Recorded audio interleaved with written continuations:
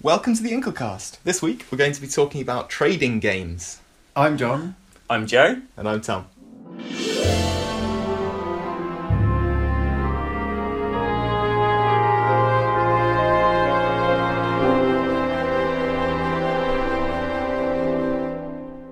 Okay, so the reason I'm interested in trading games at the moment is because I feel that I don't think I've ever played a pure trading game. And it seems like quite an obvious thing to make because it's quite gamey, like you're sort of exchanging resources in hard money terms, like a sort of a Silk Road trading game, something we've talked about in the past, and it seems like a really obvious game, but I've never seen it done. Trading is always a sub-mechanic. So what is it that makes a trading game in particular a trading game? It's interesting, because I've never seen, basically what you said, I've never seen a game which is entirely a trading game, but I've seen games that are heavily focused on trading mechanics, like games like Privateer and Elite, I think, which I haven't actually played, although I've played the Mac equivalent, Escape Velocity, and those sort of look like they have a focus on trading mechanics, but actually the trading mechanics aren't very interesting. I guess I feel like the games that I've played that have anything which is like a trading mechanic, there's never really been any thought required on the part of the player. You buy something from anywhere, it's always a good idea to buy it. The question is, how much can you carry in your ship or your suitcase or your whatever it is that you're carrying things around with? And then when you sell it, you're always going to make a profit. It's more about the ferrying of objects from one place to another, and then whether you bought those objects in a shop to sell them again, or whether you just found those objects in a loot crate and you take them somewhere to sell them. Yeah, there's never a sense that it's, I don't know, there's never any kind of loss and or profit to it. It's always just grind, really. Do you mean in games that you've played? I think so, yeah, in games that I've played. I think trading mechanics in games that I've played have often been to do with, the classic model is seeing whether a commodity has a low price or a high price, and somehow knowing that there is somewhere else that you can sell for the opposite. Well, buy for low, sell for high. I guess that would be what you need to make a trading game, right? You need that knowledge that when you're looking at a shop right now, the thing that's being sold here is being sold at a lower price relative to somewhere else. Yeah, right, exactly. I guess I've never seen that mechanic in a game. Yeah, maybe you haven't played a game with that mechanic. Yeah, maybe. Yeah, definitely in Escape Velocity and more modern versions of it. I think there's one called Endless Sky on Steam, which has exactly that, and it actually says next to each commodity low, medium or high, so that it gives you a bit of a hint. But if you want to really find the really big trading routes, you have to actually put in quite a lot of groundwork to kind of exploring, looking at the price in various shops and establishing a trading route in order to I think I'm starting to see why I've never seen this pure trading game, because none of that sounds very fun. Learning prices and knowing, I see, like that. So, like Sun of Sea has a trading game in it, but learning that, like a bottle of whatever their wine is called is worth, I think it's about 40 in the dry dock, and then it's worth like 50 somewhere else.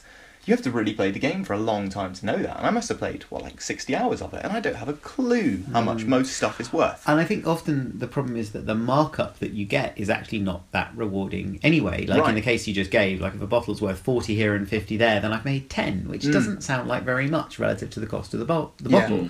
In the real world, trading works when you do it at scale. You don't sell one bottle, you sell 1 million bottles. And that's all you do with your life, is you're just the dude who sells bottles from one place to another. Yeah. But even though games are built entirely around repetitive actions, no one actually wants to do repetitive actions, right? You can make a game where you establish a trading route and then it's run by your minions, I suppose. And they just they keep ferrying bottles backwards and forwards and you just leave them to it, that's like an idle game. So that's sort of what Civ does, to an extent, or a lot of sort of 4X strategy games. They'll just say, you've got a camel, and if you send your camel to this point, you'll pick up 10 gold every time you do it, and you think, that's better than this one that's worth 8 gold, and you just pick the highest value one, or you pick the one that, even at the most complex end, I want to exchange religion rather than gold, so I'll pick this one, but it's still not that interesting. I guess in a sense, all those kind of city building games that you see in the casual space are just doing that as well. When they say, you build a farm and it'll generate 3 units of crop every time, it doesn't really matter that you're not trading anything, you've just established a route a route to making profit, and then how that actually works doesn't matter. It's just a number going up every month. Right. So how does this all compare with the trading mechanic in 80 Days, I wonder? Because we were discussing this earlier, and you were saying, John, that 80 Days is different because you never go backwards and forwards, you only ever go forwards, and so you don't really know where you're going to be selling the commodities that you're buying. Yeah, so in 80 Days you can never, ever learn a trade route. So it's always about buying something. Like in the very first draft of the game design for that, you bought something at a price and you took it somewhere else at a price, and we sort of expected the player to remember roughly what they'd bought it for and then see if they thought it was worth selling it for. And of course nobody ever remembered any of those numbers, because why on earth would they? It was an incredibly bad idea. But and the final draft of it, you know, every item will say explicitly, look, this is worth a lot of money here, so go here. So I suppose it's a trading game because you are buying low and selling high. But actually the real purpose in some ways, although obviously you want the money, the real purpose is to encourage you to explore the globe by giving you some effectively missions to do. Yeah, and that's exactly what they are. They're missions. They're kind of open-ended missions with multiple destinations. Like done in a nice systematic way, so we don't have to think about it too much, and it just sort of works and ticks over. So it's definitely trading in the service of exploring, which is quite nice actually, because the trading we were talking about a moment ago is very much exploring, finding a route in the service of generating a repetitive profit, which is not my kind of game though. No, there are definitely people who would like that, I'm sure. That said, I think that's quite interesting in terms of this hypothetical pure trading game. I think the idea of missions is really good because that's literally what a trader will do. They'll try to figure out where they can make the most profit, and that's the bit that we abstract in 80 Days by just saying, this is where you can go to make the most profit. And then the trader has to decide, okay, well, here are my options. I'm going to pick this one. So I'm going to go to Honolulu as opposed to Berlin because, well, I can make more money, for example, or because that's on the way to another city. I think that seeds quite, at least the base of an interesting game. I feel like if I was making a trading game, what I'd want is the trading game that feels like that bit in Catch-22, or feels like what the Ferengi are always doing in Star Trek, where they'll buy a camel and they take it here and they sell it for a car, and then they take the car to this planet and they sell it for water, and then they sell the water for diamonds and the diamonds for... And there's no obvious escalation of value at all, but eventually they always end up with something which turns out to be a gold mine, and then that's the end of the story. And I don't know how you'd put that in a game without it feeling like a wild goose chase, which I guess it basically is. Right. But there's something I quite like about that. I like the idea of it, but I guess actually the main gameplay is perhaps in the research phase of like finding these things, and how do you make that not incredibly boring, like working in an Excel spreadsheet. Quite possibly the game I just described is just a fetch quest anyway. It's just literally somebody says take these logs to old Alvin in the woodcutter's hut, exactly. And then he gives you a pig's ear to take which means there's kind of no research phase. There's no thinking at all. It's just do this thing. Let's just do that thing, exactly. I think that raises another question though. If you've got a trading game, presumably you can only... Well, I mean, the goal is just to make more money. Where do you go from there? Like, does the game just end when you reach X amount of money, or when you buy the golden camel, or... Well, the usual answer to that, I suppose, is it has a loop. So you make some more money, which you then invest to trade in a higher value commodity, which makes you even more money. And where do you go then? Well, somewhere you need to collect $1 billion to buy the moon, or whatever your final goal is. But it is just a number. It is just a progress bar, essentially, creeping up. Sure. Yeah. It makes me think of there's a really great Flash game that I can't believe nobody's cloned called, I think it's Maniac Mansion or something. No, Maniac Mansion is the adventure game. Oh, what's it called? Mansion Impossible, that's it. And it's a house trading game. I think you showed that to me, it's really good. So you have a small amount of money, and there's a sort of map screen with some houses, and the houses pop up and down. When they pop up, they increase in value, and then they hit a peak, and then they very rapidly decrease in value. So you have to, as soon as they pop up, you look to see if you can buy it. You buy it, you wait for them to increase in value, and then you sell them before they start depreciating.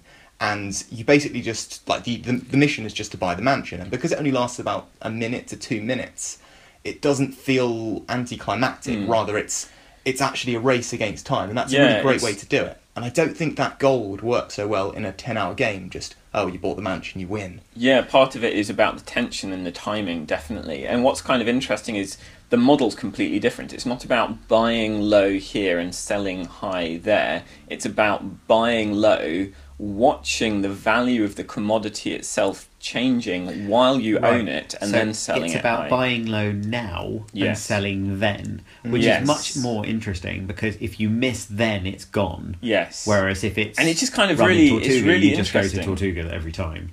Yeah, and it's really interesting because you buy a commodity and you know that it has a certain value, and it's really interesting watching the value of this thing that you own changing, which is something that you don't often see in games. Like, something will have a value and it sticks, whereas it models this interesting phenomenon that we get in the real world that you don't often see in games. Right, so let's not make a trading game. Let's make Rupert Murdoch the game, where what you do is you cause international crises in different countries so as to affect the currency market, and then jump your stock from country to country in an attempt to ultimately buy the moon, probably, or whatever. Or whatever his goal is. Whatever his goal is.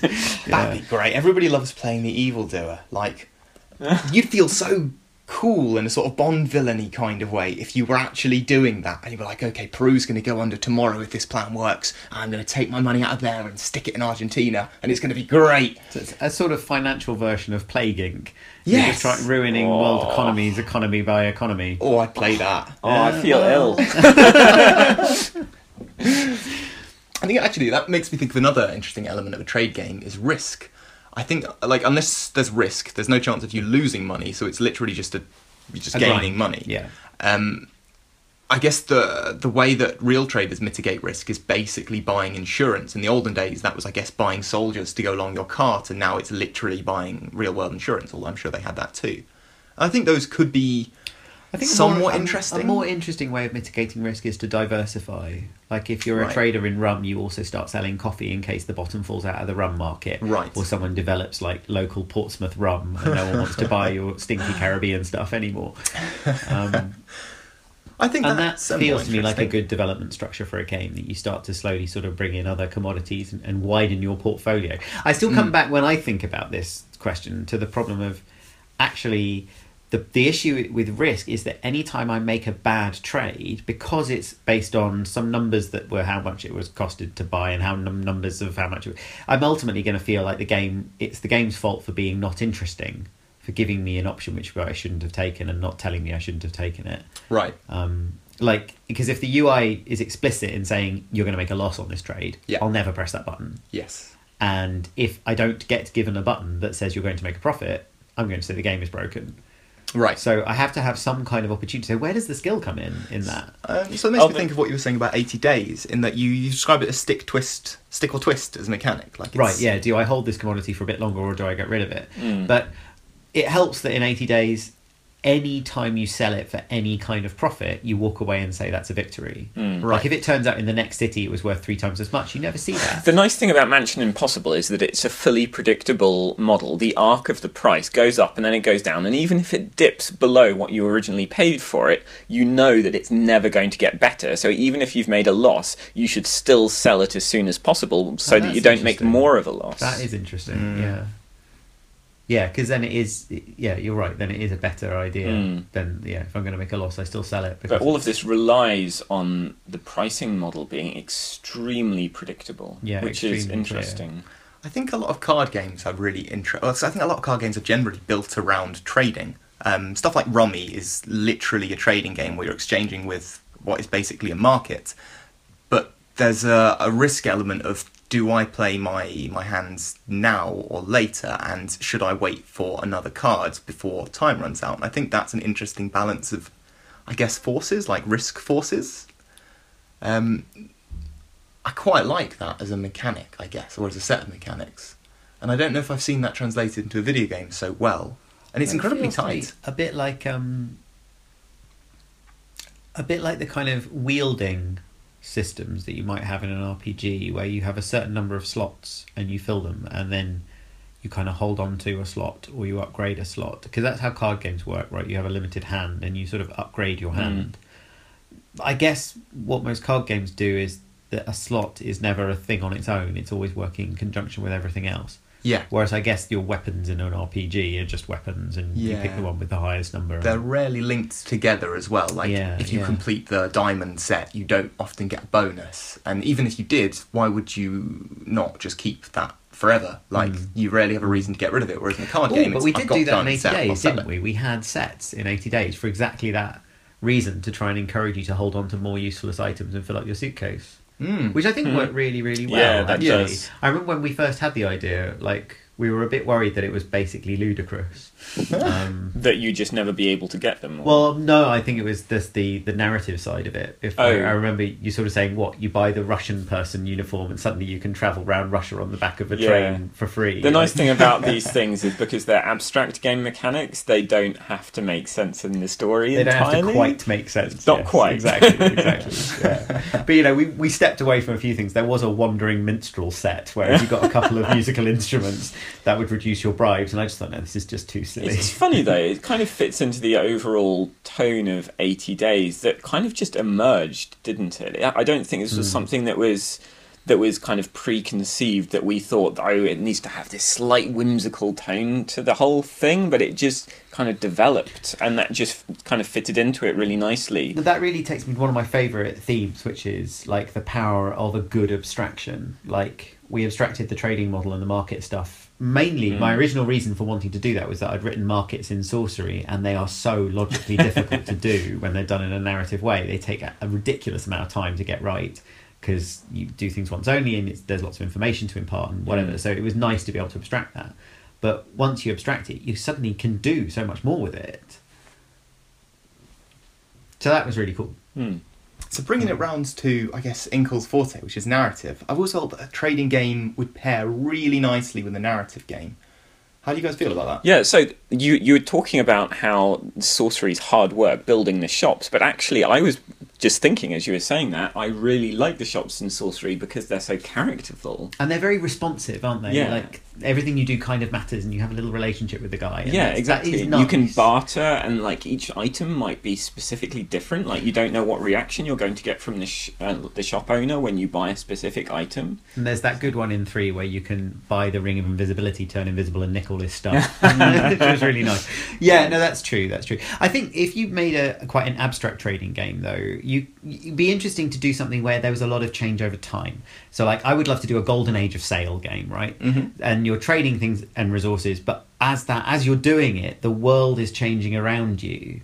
And I don't know what that means because I don't know enough about that history, but so that the trading provides you a loop, but the time is always moving forward and things are changing and the political structures are changing and the significance of what you're doing is changing. And so you become this kind of withered old trader who's seen everything by the end of the game. And that has a nice sort of shape to it. Yeah. I think traders as characters, I think, are great because you really do get glimpses at sort of the political side of many different countries and you see how they relate. Yeah, well, both of us, Tom and I, would love to make a Silk Road game, and I'd love to see that. Just like you say, the kind of the different cultural, political side of it, as well as the different trading routes and the feel of the different types of commodities. That would be really cool. Yeah. The one other thing that pops into my head when you say that is, do you remember the Iceman, the guy who they found frozen on top of that mountain in the Alps? And he was a trader going from Neolithic village to Neolithic village. I'm not sure what the period was, but that's just such an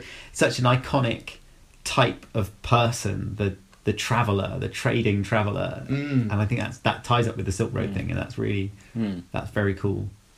So yeah, it would be interesting to hear any recommendations of excellent trading games that we've completely failed to mention or notice. Because if there's one thing we've made clear is we're not experts on the subject. All right, thanks for listening.